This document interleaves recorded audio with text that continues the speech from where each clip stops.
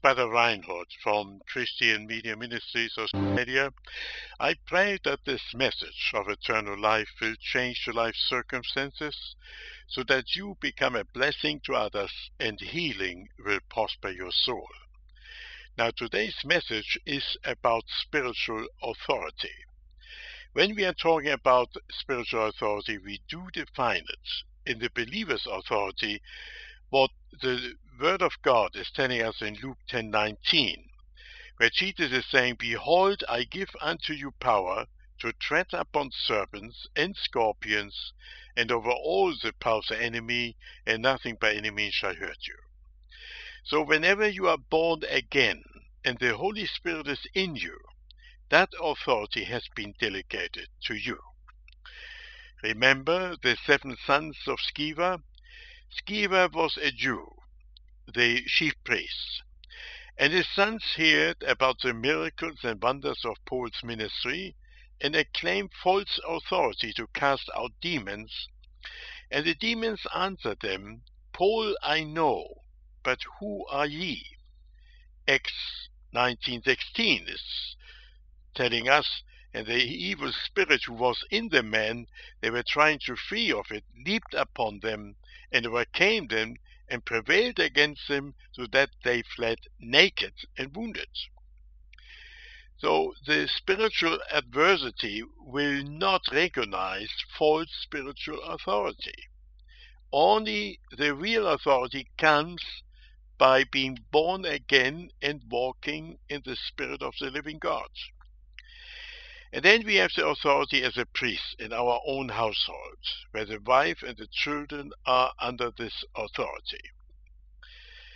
The pastor's authority is defined in 1 Timothy 3:1-7, and relates only to be given authority over his church and the members.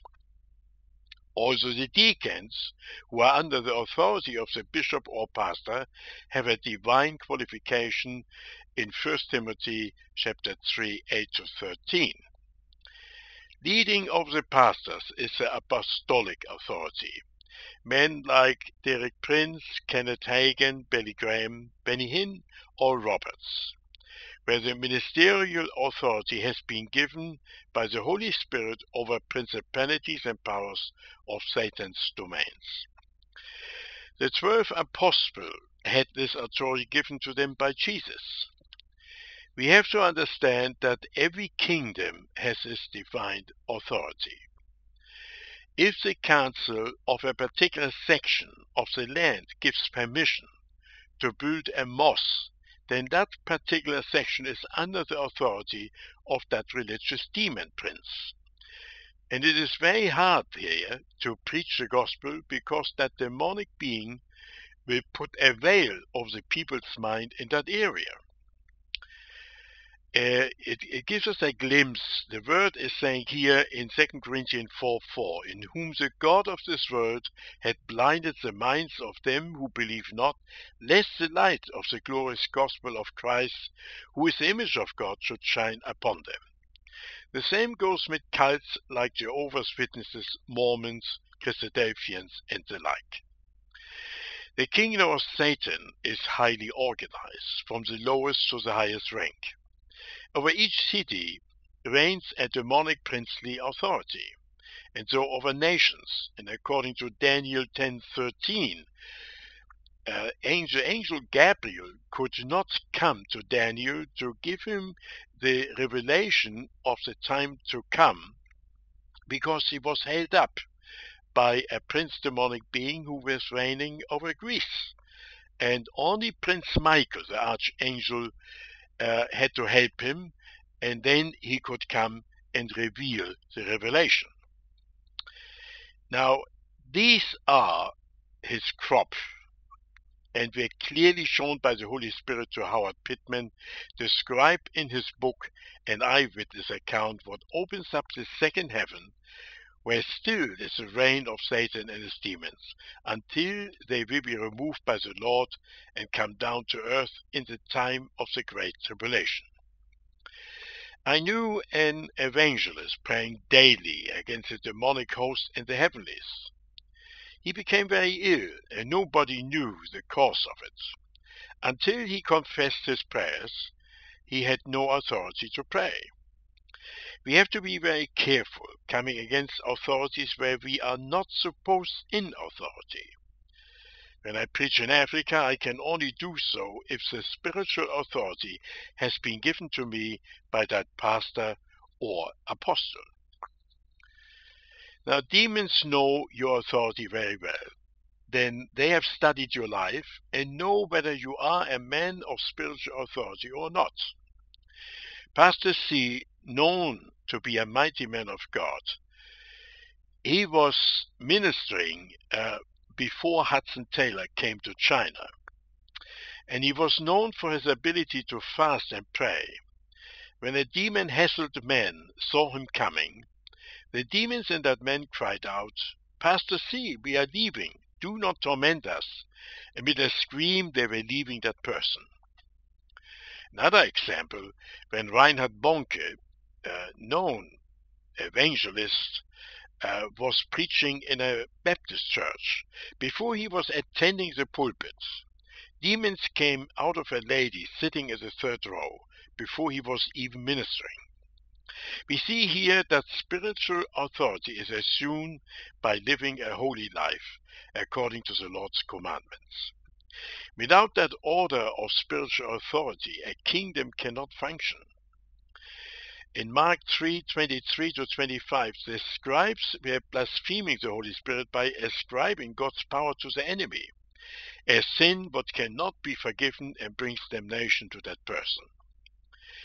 We have to define godly authority and use it only as given to us by the Word of God, delegated to us by the person who has that authority. What is the Holy Spirit?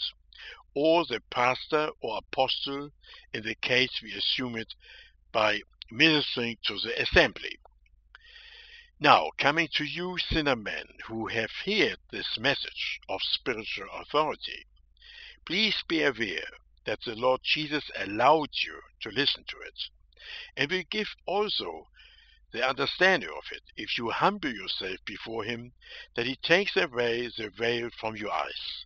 What the God of this world, what is Satan, has done, so that the word will not be foolishness to your spirit, but bring salvation to it. Now, God gives sometimes a spiritual moment in our life where we have to make a decision. And this decision means we are inheriting spiritual life. But there is a condition attached to it. And this condition tells us that we have to fulfill 4 spiritual laws before God can really come into our hearts. In Romans 10:10, the Bible is saying, "For with the heart men believe unto righteousness, and with the mouth confession is made unto salvation." And Romans 3:23 is saying, "For all have sinned and fall short of the glory of God." Romans 10:9, it does say that if thou shalt confess with thy mouth the Lord Jesus, and shalt believe in thy heart that God hath raised him from the dead, thou shalt be saved. Now you're saying, what shall I do to be saved and have eternal life? In John 3:18, the Bible is telling us also, "He that believeth in him is not condemned, but he that believeth not is condemned already, because he had not believed in the name of the only begotten Son of God." Now, the Lord Jesus Christ is standing before the door of your heart and knocks. And if you open the door of your heart, he surely comes in, and you will have eternal life. After the music is finished playing, I will pray a prayer. And if you, my beloved friends, with a sincere heart, pray that prayer after me, and believe these 4 spiritual laws, then the Lord Jesus Christ will come into your heart as Lord and Savior, and you shall have eternal life.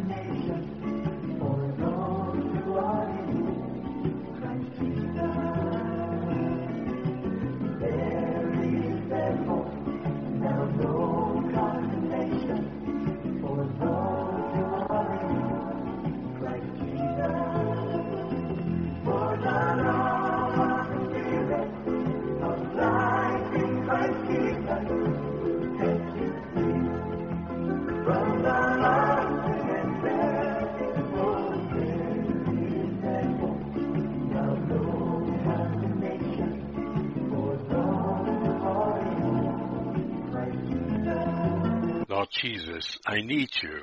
Thank you for dying on the cross for my sins. I open the door of my life and receive you as my Savior and Lord. Thank you for forgiving my sins and giving me eternal life. Make me the kind of person you want me to be.